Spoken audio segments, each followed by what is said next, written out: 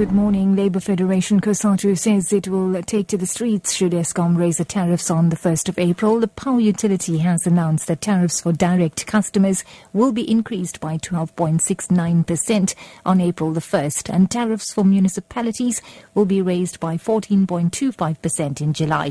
Cosatu spokesperson Patrick Craven. But as Eskom itself is conceding to its own inability to manage its finances, we have to bring about a complete transformation of Eskom. We hope that this investigation will be the start of that, although we have to make sure that it's a genuine, independent investigation which will get to the bottom of everything, find out exactly what's going wrong. But in particular, I think we have to get back to treating Eskom as a basic public service. 4 women accused of urinating in food bowls have been dismissed at Mpindweni Junior Secondary School outside Mthatha in the Eastern Cape. It is alleged that the women serving food at the school were caught by the learners urinating in the food bowls. The learners have since boycotted the food, claiming that their food is unhealthy. SGB members say they are shocked as the school has toilets for everybody.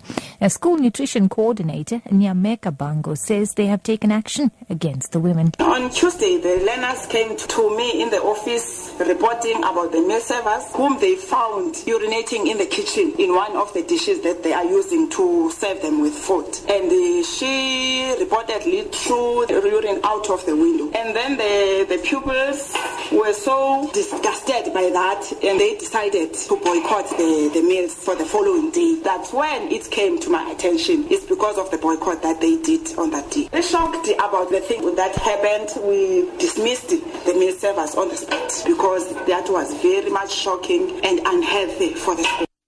In other news now, as World TB Day is marked today, Archbishop Desmond Tutu has called for the intensification of the fight against tuberculosis. Tutu addressed a function after the screening of a film to mark the World TB Day at Stellenbosch University last night.